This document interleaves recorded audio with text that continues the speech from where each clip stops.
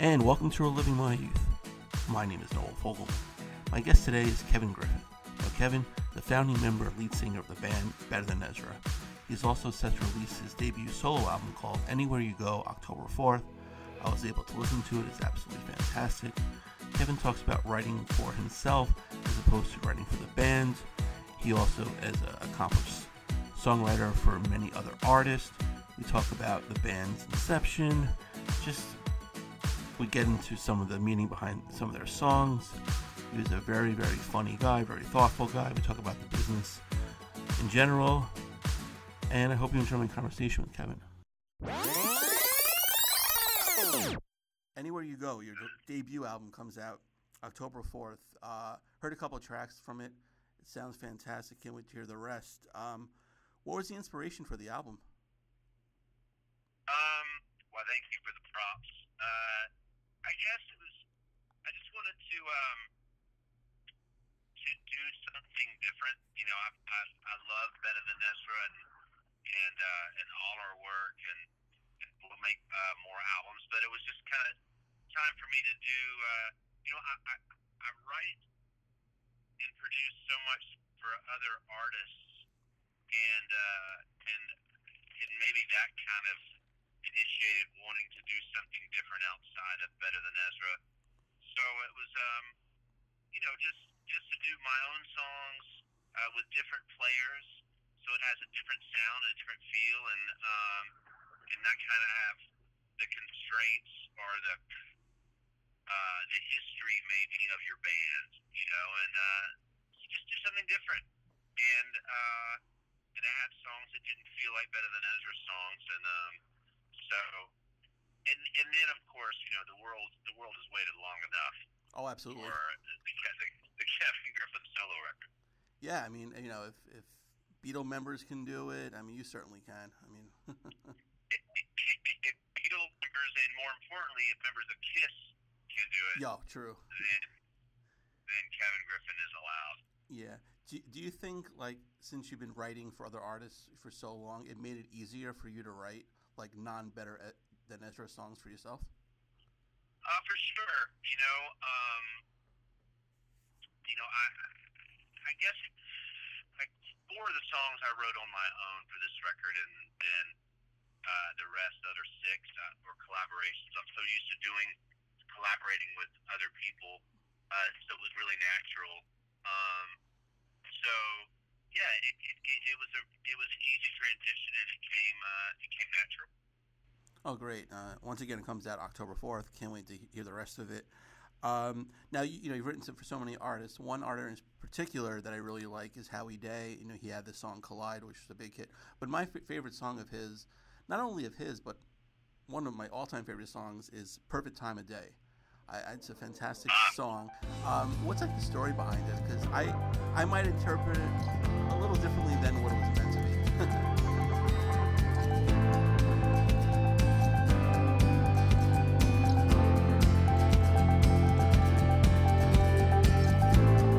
It's the perfect time of day. It's the last day of your life. Don't let it drift away while your heart is still racing. It's the perfect time of day.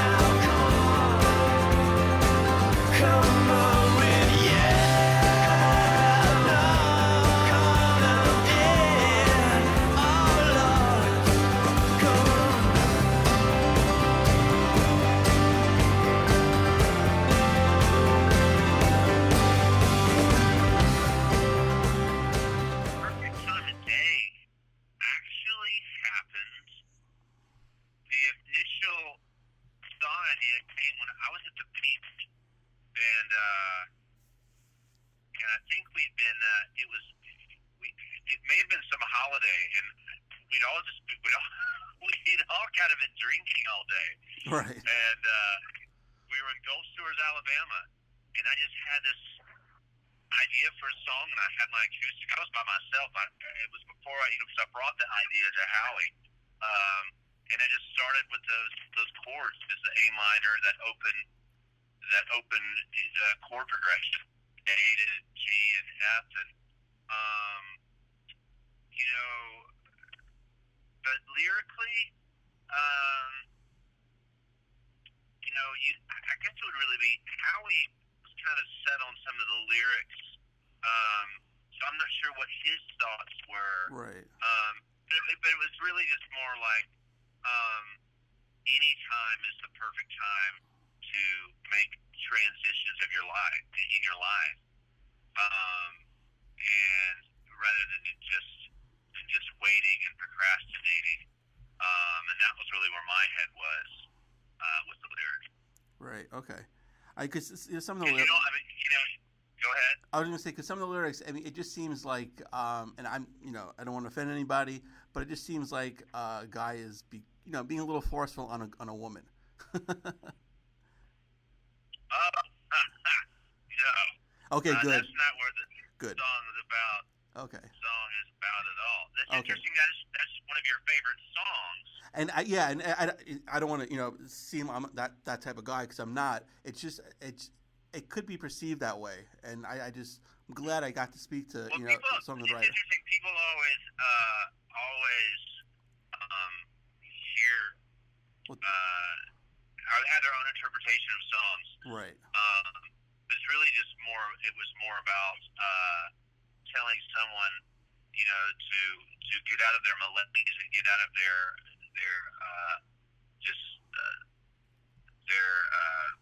situation. Okay. And move on, and the end is the beginning. It's the last day of your life. It's the last day of the life you've been living. Move on. Do something that. It's really more of a uplifting message. Oh, okay, perfect. My hand. Okay, perfect. Okay, because Bjork, I don't know if you're a fan of Bjork. I am. There's a song that she wrote called "Army of Me," and it's a similar like. Oh, I love it. Yeah. Yeah, whereas basically she wrote the song for her brother. Basically, he was in malaise, doing nothing, and it's like, you better change your life, or you're gonna feel an army of me, meaning herself, come down on you. So okay, I can see the similarities now. Yeah, that's what the vibe was. But truth be told, I haven't listened to the song in so long. I need to listen to the lyrics and see where you could get that kind of interpretation. Okay. Yeah, I mean, there are a couple lines, and I was just like, oh, okay. But I mean, just the chords are great, the music. I mean, I love that song. So if anyone doesn't really know Howie Day or that song, just check it out, because he's fantastic. It's a good one. That whole album, that whole album is so good. It was produced by a guy named Flood. No, we're actually Youth. Those odd British producer names, but who worked with The Verve, and he's actually used to be the bass player from a band called Killing Joke. Oh yeah. But he produced that album. He produced that album for Howie, and it's a beautifully produced album. Yeah, totally. Now, like you said, you mentioned you were just. I was nice day outside, drinking, pick up your guitar. Does your songwriting process change at all? Do you have a particular process for writing songs? It happens all different times. It's always in process, I guess. I'll hear a song on the radio that makes me, that I'll sing a melody over, or a vibe or a beat, and I've got my voice memo on my iPhone out, recording an idea or writing it down in my notes. Playing guitar in the studio. I really don't have any certain process, but right. I really kind of believe that songs are always just flying around you. They're inspiration, and you've got to kind of get that butterfly net out and catch it. And my butterfly net happens to be a voice recorder or my memos. And that's how otherwise you lose that idea, you lose that spark, epiphany just evaporates into ether, as they say. Right. Now, I'm sure, like, when you're writing songs all those years ago, there weren't smartphones, so you'd have a pad and pen. Do you have a tape recorder? How was that process back then? Oh, I had that, it was considered compact, but one of those little cassette recorders. Right, okay. And so, I always carried mine, and then I would, those 90-minute cassettes, and I would go through those, and then always had this time when I had to, like, oh my God, I got to go. I would sit down with my little Moleskine memo book and go through the tapes and write down what were the good ideas. And I mean, that's something I did religiously. I haven't done that in a long time. Right. I need to go back through those ideas. But the good ones always tend to, bubble up to the top. Right. So a song like In the Blood, I'm sure was that like an easy one, just came up to the top as well.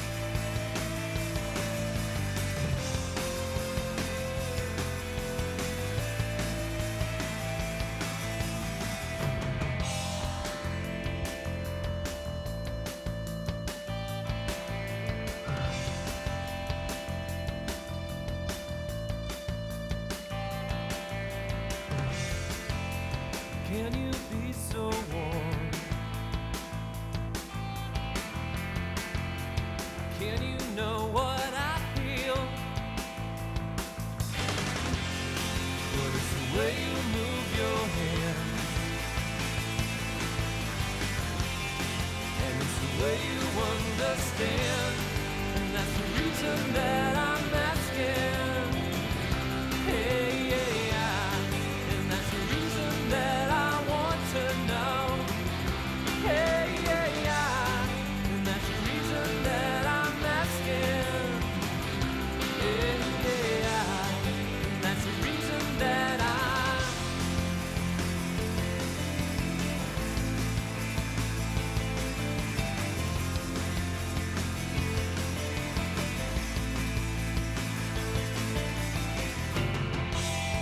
Can you throw away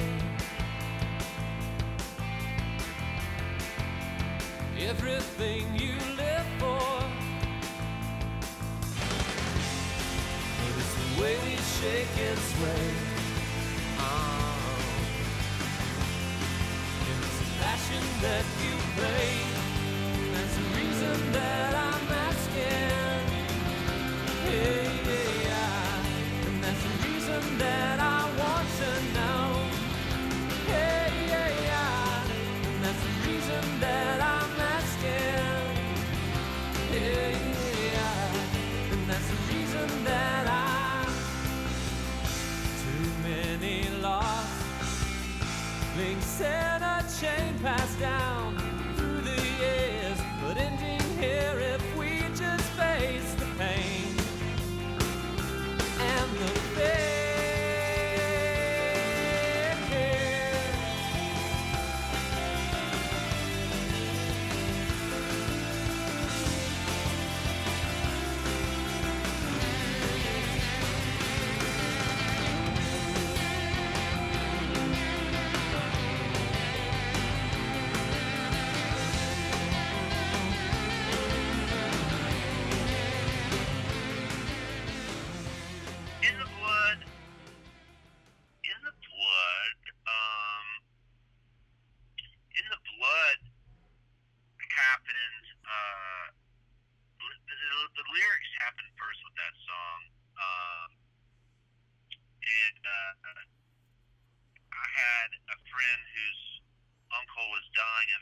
Okay. And who I was close with, and I was living in LA at the time, and so I kind of, in the blood became literally a metaphorically speaking, how we're connected, and then also with HIV, how that connected people, and that's really what the song is about. But musically, I was listening to a band, a lot to the band Catherine Wheel. Remember that band? Oh yeah, with the Black Metallic, tremendous song. Yeah. You know, and a lot of people don't know the singer from that band, Rob Dickinson. Yeah, his brother Bruce. His brother is Bruce, exactly. So if you listen to Catherine Wheel and listen to even Black Metallic, listen to Black Metallic and In the Blood, you can hear the influence. Okay, totally. Yeah. Both are tremendous songs. In the Blood is my favorite. Better Than Ezra song. Oh man, thank you. Oh yeah, I mean, there's so many to choose from. You know, totally. The first album, Deluxe. I mean, you guys, you released it independently. You guys were working so hard. You know, all those years before Elektra picked it up, and then it became huge. How many times did you have to answer the question, what does it feel like to be an overnight success? You know, yeah, a lot of people thought that. It's so funny. But you know, we were a 7-year overnight, success. We started our first rehearsals in 1988 in March of '88, and then we didn't get signed officially until February of '95. Started in '88. Yes, 7 years of just kind of fucking away in obscurity. So you know, we would quickly correct people, but you know, when you come out of nowhere, you know, as far as anybody else knew, or the world at large, no one had ever heard of Better Than Ezra, so that's to be expected. But we certainly let people know that we've been doing it for 7 years, and you know, and our sound really was the same. It really just the what people wanted to hear in commercial radio. Jesus, a huge piece of wood just flew out of the back of a trailer. Oh wow! And almost hit my truck. Oh geez. But anyhow, yeah. So I'm glad that we had those 7 years to mature and become a better band. For when success happened, we were prepared for it. Right. Was it hard for you guys, since you had the album come out and then signed to a major label, to have like the record companies kind of like, you know, meddle and give their thoughts? They wanted. You mean? Did you say metal? Yeah. I mean, not like the metal genre, but like, you know, meddle into your, you know, affairs, pretty much. You know what? We had so much creative control, and the label really let us do what we wanted to do. And at first they wanted to. I remember, you know, the deluxe album was already doing well on its own, and so nothing changed other than, you know, a little bit of the artwork when we went with Elektra. And I remember the label wanting to edit good. It was 3 minutes and 9 seconds long to edit out one, the intro where the bass and the drums are going, and we were like, no, it's right. 3 minutes and 9 seconds. It doesn't need to be any shorter. And at the time, that was a very short song. Now songs are 2.5 minutes. But, yeah. So it was just, you know, people want to, labels and people, they want to put their fingerprints on it so they have a sense of ownership. But we were not needing to do that. Right. Good. You know, no pun intended. But yeah. Yeah, exactly. And you know, that album was fantastic. Besides good, you know, Get in the Blood, there are so many other great songs. Killer Inside, Sitting in the Sun. I mean, and they always say that you have your whole life to write your debut album and like 6 months to write your second one. And then Friction Baby came out with also, I mean, you guys didn't have a sophomore slump, I feel, because that album was fantastic as well. Oh, thank you. Yeah. You know, I think because we were already playing half that record. I mean, right. So we did Deluxe. Those songs are written, and we did it in '93. So we had a few years to write songs and get a sense of what people liked. Right. That's the biggest thing is when you're writing songs for the new album. Is like playing them is the best barometer of do people like these songs. And so we were able to do that, and that's why we had songs like King of New Orleans, Desperately Wanting, and stuff like that. Right. And you mentioned Desperately Wanting. I'm sure you've been asked this 9 million times. I'll ask you again. What's like the meaning behind that song? Past the road to your house that you never call home, where they turned out your lights, though they say you'll never know.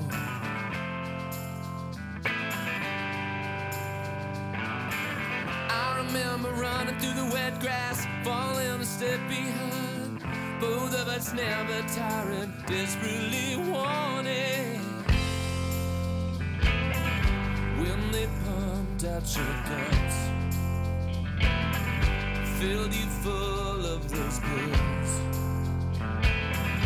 you were never quite right, deserving all the chills. Said the worst is over, can't get over again.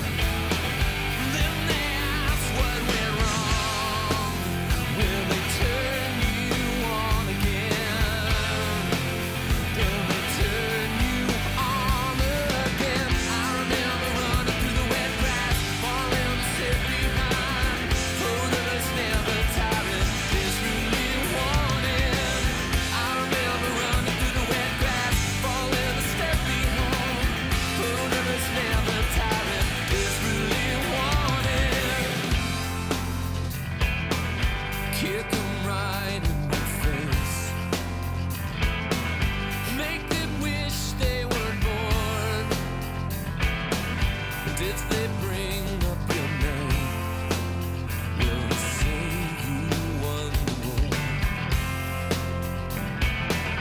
Baby burst in the world, never give it a chance.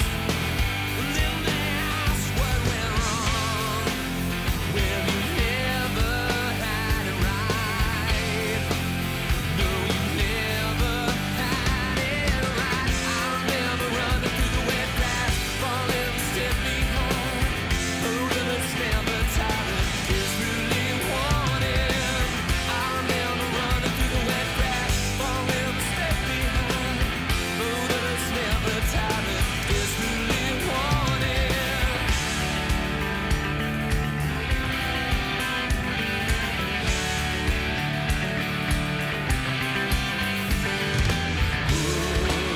The letters have dropped off, though they say you got them all. Finally figured out some things you'll never know.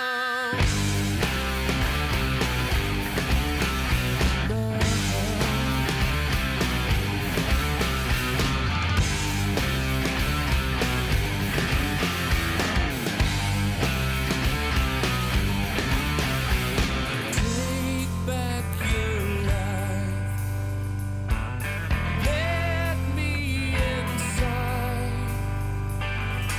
We'll find a door. If you can't do anymore. I remember running through the wet grass, falling a step behind, both of us never tired, desperately wanting. I remember running through the wet grass, falling a step behind, both of us never tired, desperately wanting.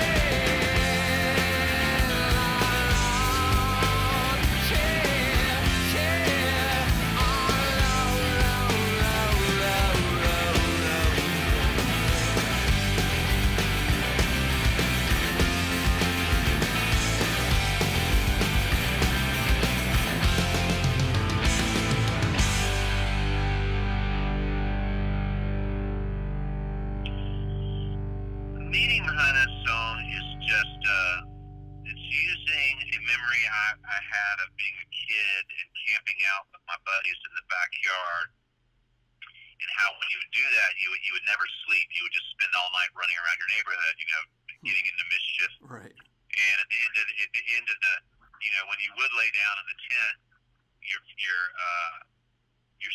tennis shoes and your jeans or your legs were all wet, and you were bitten up with the mosquitoes because you're running through the wet grass, the dew covered grass in your yard and the fields around your house. And that's where that imagery comes from, and it's just about youth and promise and potential, and how life ends up taking everybody on their own journey, and how some people are fortunate enough for things to go well, and other ones not so much. And so it's really like thinking back into a simple time with your friend who is now struggling emotionally, and just thinking back, wow, when the playing field was even and life hadn't had its way with you, and now, just being in a new situation that's not so good for this one person, and this another person trying to help them, and it's kind of it. Right. Yeah, it's a fantastic and very powerful song. Like when you guys were promoting Deluxe and going out, how were doing like those like late night shows and all of that? Any good stories? Just hanging out. First TV show we did was the Jon Stewart show, which okay. Just getting to hang out with those guys. Jay Leno, always had a denim shirt on with an unbuttoned to his belly button, which was like, wow. Right. Please button up your shirt. The Letterman show was famously freezing right. in the studio. Oh yeah. It was just, and you're there all day. They don't let you leave because they're scared. They're like, I'm just going to go disappear or something's going to go happen. So they really have you on lockdown. Right. I think, if anything, you perform the song 4 or 5 times before you actually tape it. Okay. And you do a camera blocking where you do it 2 or 3 times, so the director figures out how they're going to shoot you. Then you do an audio where they're making sure the audio. So you've done the song, but without fail, I personally always felt like we would have great performances, and when finally the show came, I would be nervous or something and wouldn't have my best performance. But what else? Let's see. Just the excitement of those shows was just something to experience. Right. To being on Letterman in that 90s heyday, and being on Leno, we were able to do it a lot of times. It was always good. Were there any good guests on your show? Man, who were some of the? I have to go back and look. Right. I think we had Julia Roberts. Okay. Not bad. But I knew Julia because I used to deliver scripts to her house. Okay. When I was living in LA after I graduated college, I worked at CAA, which is a talent agency. Right. And so actually, Kiefer Sutherland was on one of our shows. Julia Roberts. Who else? Maybe Bob Saget, I think, was on the show. Okay. Yeah, but they were kind of uneventful. The one that was the most fun, I think, is we were in Munich, Germany, and we did a morning show. It was the big morning show, like their version of Good Morning America. Right. And you always lip sync those. You don't do anything live. Okay. So we decided, being the brats that we were, that we would. They had no idea who we were, so we all switched instruments. I was on the drums. Tom was on. Travis, our drummer at the time, right. was on guitar. Was on bass. Tom was on guitar, and we had there's actually, you can find the video of it on YouTube. It's kind of funny. I'll have to check it out. Yeah, that sounds great. Yeah. But now, yeah, the one of my other favorite songs was "One More Murder" off the "How Does Your Garden Grow" album, and Oh yeah. yeah, I think I first heard that. That was on like the X-Files album that I had. Now, I mean, like, I know that was your last album on Alexa, I believe, right? Oh yeah. Yeah. Now, like, Oh yeah. yeah. So that was like the end of kind of, I guess, the beginning of the whole Napster period. You know, when it's like downloads and like buying physical CDs weren't, a thing anymore. How did you guys adjust to that? Well, it happened gradually. The downturn in the physical sales of records. Right. While everyone in the industry was lamenting it, Sean Fanning and Napster and stuff, it took a while for that really to have an impact, but it certainly did.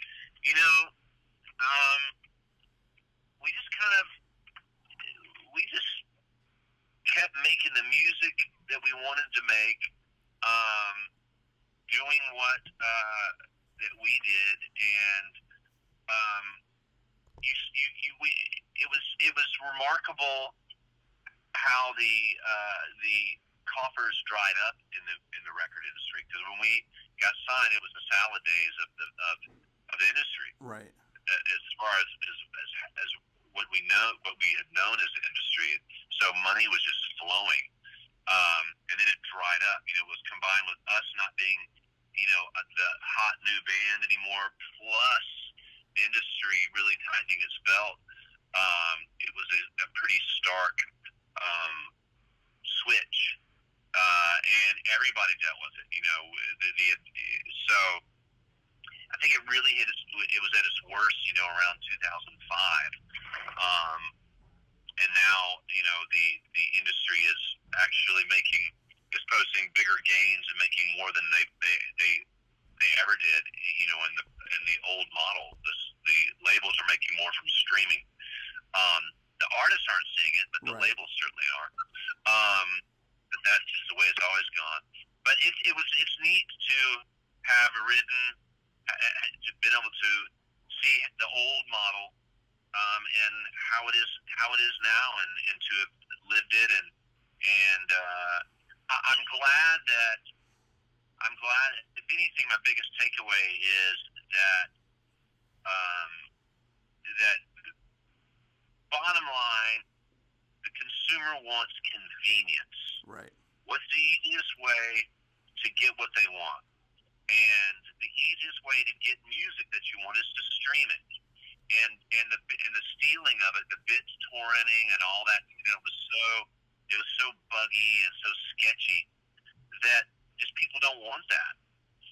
So people would rather pay a monthly fee to stream. And so that's nice that free and stealing and that initial rush, that allure, has gone the way of the dinosaur. Yeah, I'm old school. I love the physical CDs. Just listening to the CD front to back, and even with some of them back then, even had the liner notes in them, which was great. And you just don't get that now with streaming. Yeah, I mean, it's a shame. You start off in life thinking that everything gets better with age. We just get better, smarter, more advanced. And that's true with a lot of things, but there's a lot of things that disappear. And one of those things that it has disappeared is the physical album, the LP, but the CD. Which is crazy that we're saying, about the CD, which seemed like this avant-garde crazy thing, Right? And now seems like a dinosaur. But just to be able to, and what I mean specifically about something that's gone away that was just great, is just to have that tangible artifact, that tangible proof or document of an album being made, and the liner notes, and the players, and the Zane cues, and the lyrics, and the photographs, Of course, and the design. Yeah. All these things were such a tangible part of the listening experience that it's a shame for it to go, for people not to have that. And then also you've got generations of music fans, and they don't have any physical ownership of their records. Right. I mean, yes, you could download Spotify and stuff on your phone or whatever offline, but the minute you don't pay that subscription, you don't have access to that. So people, they don't have music libraries, at least not in the way we know it. So I do think it sucks, for people, and that's something that's gone away for the most part, and that should be limited. Right, and I even missed the chase of getting that, rare CD or song, finding it in the store, keep going, searching for a store. Well, now it's like you can go to iTunes, you go to Spotify, you can find that song, or even you hear a part of the song on the radio, you don't know the name of it because they didn't tell you, and you just remember a couple of the lyrics, so you can go quickly to the store to kind of tell the salesman the song. Now you have Shazam, where you can just hold the phone up in the store, walk around, like you're... you look like a psychopath, and you get your song. You do, and what's interesting, but there's a convenience. It's good. It's a two-edged, of course, double-edged sword, as we know. And I love this convenience of Shazam. And it's interesting because a lot of radio programmers and people in the industry, the Shazam algorithm and what songs are piquing people's ears. When they hear them, and that determines playlists and royalties and all this stuff. So it's crazy. Look, it's bigger than that. It's just the age of Google and being up. The games of trivia and barstool conversations have all gone away because it becomes settled unequivocally. Right. With Google. Yeah. But oh well. Right. So let's back to your songwriting for a second. We talked about Howie Day earlier. How did you get involved with writing other people's songs? Did they seek you out, and how did they seek you out? I had a friend in the business, a famous music manager named Alan Kovac, suggested I start writing for other artists, and it was great. It was great advice that I heeded. He managed Meatloaf and Blondie and the Bee Gees at the time, so I ended up writing for those artists and having success. And then younger artists, contemporary artists, started seeking me out, and I started having success with them. And so it really was just happened naturally. With success engenders success, and when you're having a hit, people think you have this kind of hit juice, I guess, or whatever you want to call it, right? And you don't ever dispel them of that notion, and you get a lot of work, but I get out too. I'm working with good bands and artists when I'm hustling myself. Right. Were there any artists that you weren't fans of before, really didn't know that you became fans of as a result of writing with them? Oh, yeah. I mean, Howie Day, James Blunt, Missy Higgins, Delta Goodrum, Sugarland, the list goes on, Andy Grammer, just meeting them and not really knowing their music, knowing their names, but then just realizing what a great artist they are.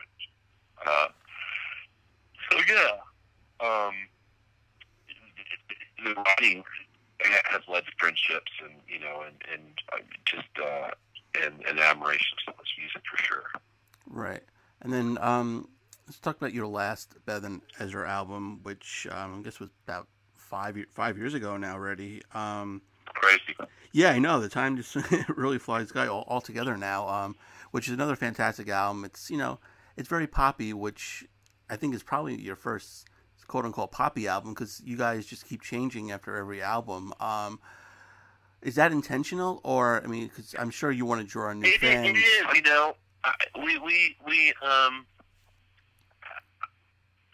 our albums have always reflected our listening taste. you know, and or just what we're after, or what's exciting us creatively. And at the time I was with Camden, we were all into that, I guess, electro pop, you know. Yeah. And then we work. And also, the producer will affect that. Tony Hoffer, the guy we worked with, he was so good at that sound, and that record just sounds amazing. But it's one of my favorites. But you know, we've never been a band that says, "Oh, it's got to sound a certain way." We just don't do that. I'm interested in that. Some bands do it, and they do it successfully, but I think the continuity comes with my songwriting and my voice, and Tom's bass playing, you know, and Michael Jerome's drumming, and that's where you hear that, oh, this sounds like Better Than Ezra. Despite the little shifts in production styles. Right, you know, that album is fantastic. You know, Crazy Lucky, I love that song. It's fantastic, along with, you know, Sunflowers. It's, you know, it's really. It's a really, thank you. We spent a lot of, we worked hard on that record, and I'm very happy with it.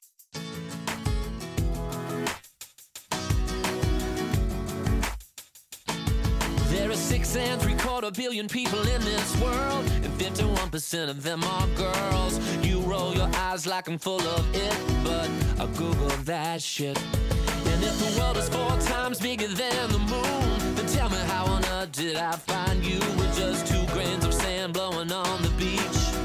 Damn, that's deep. It's like fate, God, or the Big Bang. It's just one of the things that you can't explain.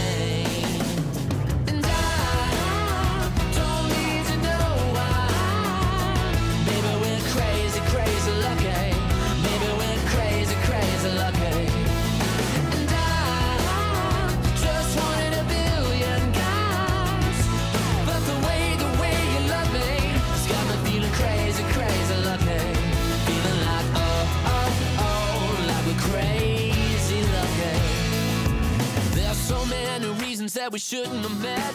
I could have turned right when you turned left, but the world's got a funny way of stacking the deck.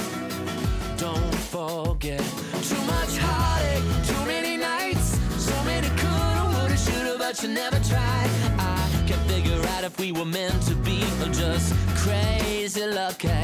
It's like fate, God, or the Big Bang. It's just one of the things that you can't explain.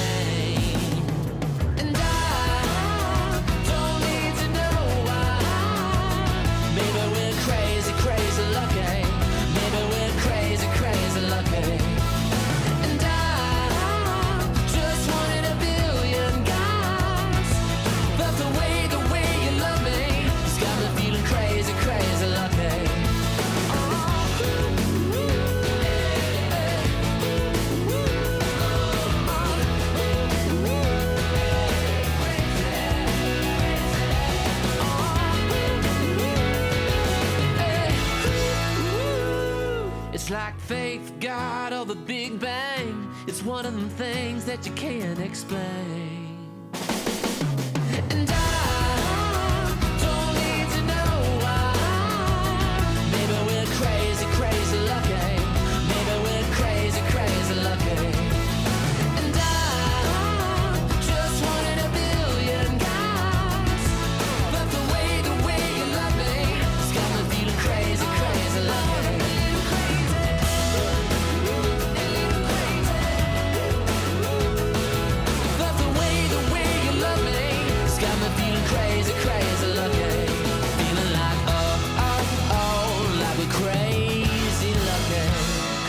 What was the expectation for, like, All Together Now and then your upcoming solo album? Because, you know, the business has changed so much. Is it just getting the the music out there? I think it's vital. For the most part, you know, you're not going to be on the same homepage on iTunes or Spotify or whatever as Post Malone and Taylor Swift. You know, right. You're an older band. You're not U2 or Coldplay. You know, you're a band, and you have your fans, and so it's just, but it's so you don't have that idea.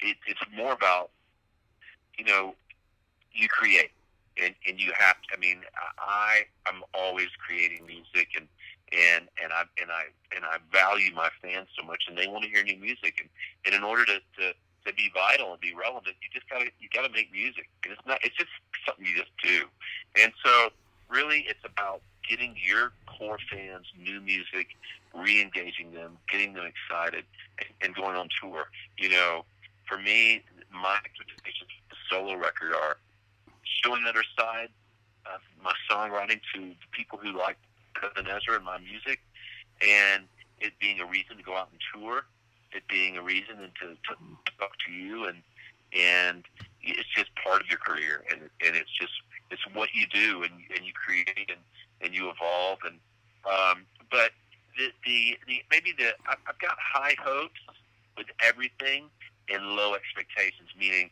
I'm just you gotta kind of be realistic about where the business is and maybe where you stand in it, and but we can never let that affect your creative process or be a consideration when you're making music, and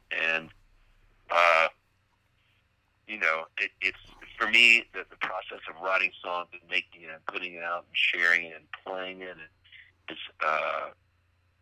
it's just part of my DNA at this point. Right. So I guess your main moneymaker, so to speak, now would be touring, with, either solely or with the band. I mean, look, I get it, my main thing is from so many different things. It's songwriting, it's royalties from that.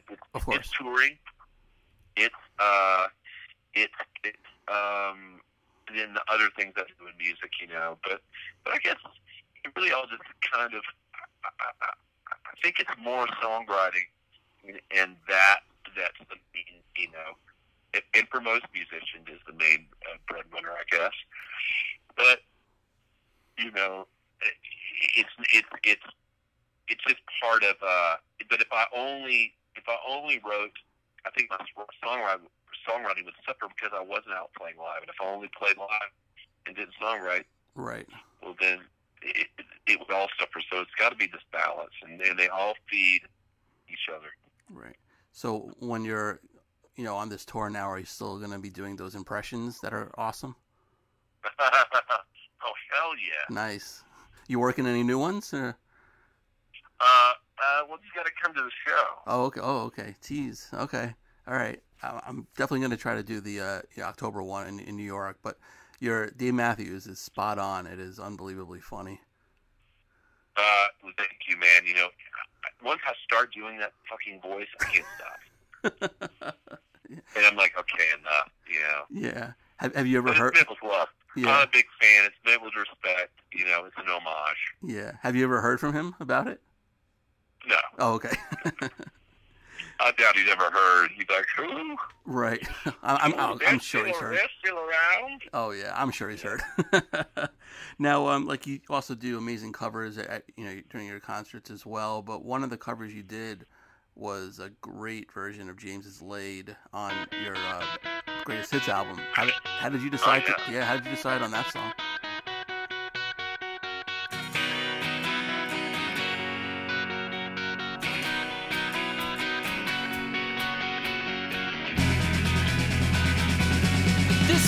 On fire with passion and love. The neighbors complain about the noises above, but she only comes when she's on top. My therapist said not to see you no more. Said you're like a disease without any cure. She said I'm so obsessed that I'm becoming a bore. Oh no, I think it's so pretty.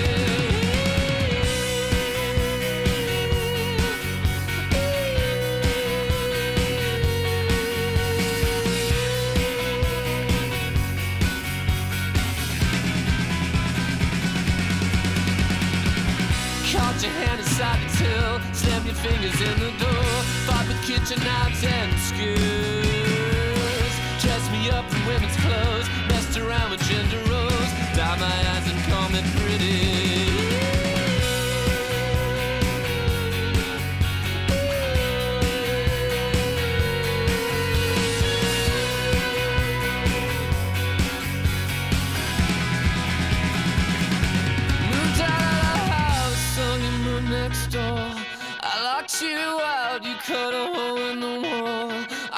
sleeping next to me, I thought I was alone. You're driving me crazy, when are you coming home?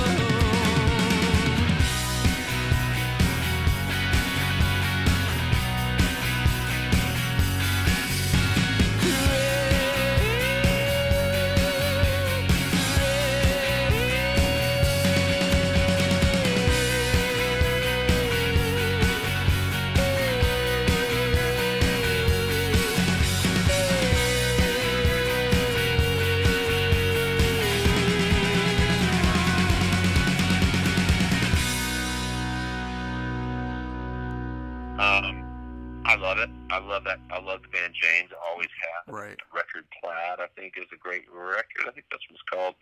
And Say Something, and they're just a great band. And that song is magical. It just has this crazy spirit. You know, and I knew we could do. I knew we would do a great version of it. And you did, yeah. It's tremendous, absolutely. Yeah, it's on the Greatest Hits album for anyone who wants to check it out. Yeah, last question. Just wanted to talk about the Better Than Ezra Foundation a little bit. Oh, sure.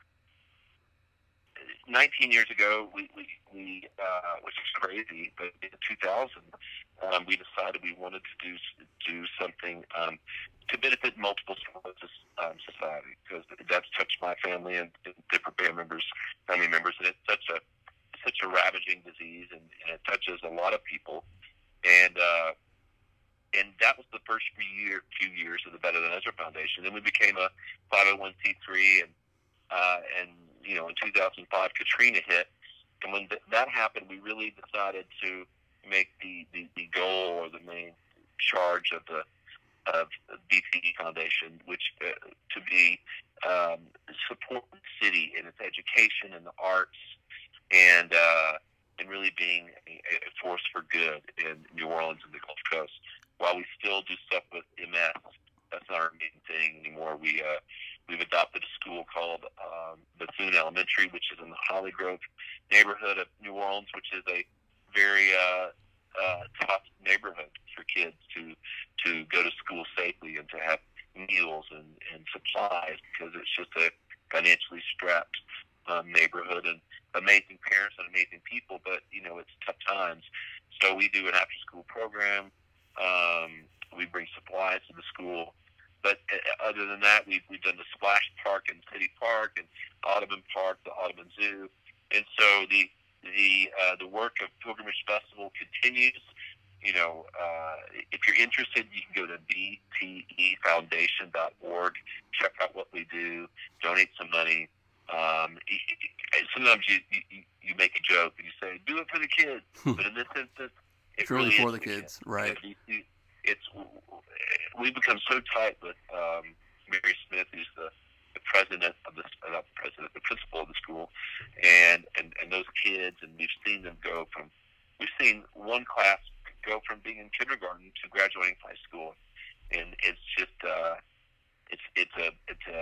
we're just grateful to be able to be in a position to help out the school and the other projects we've done.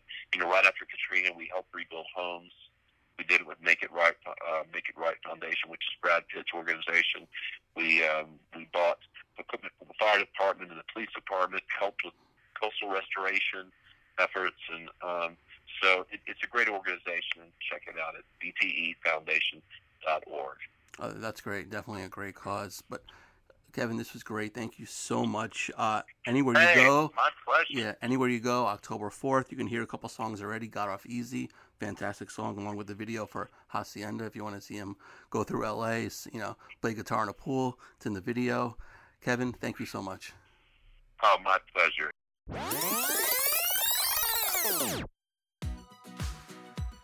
And a special thanks to Kevin for joining me today. Anywhere You Go comes out October 4th. If you want to follow him on Twitter, it's at Kevin M. Griffith.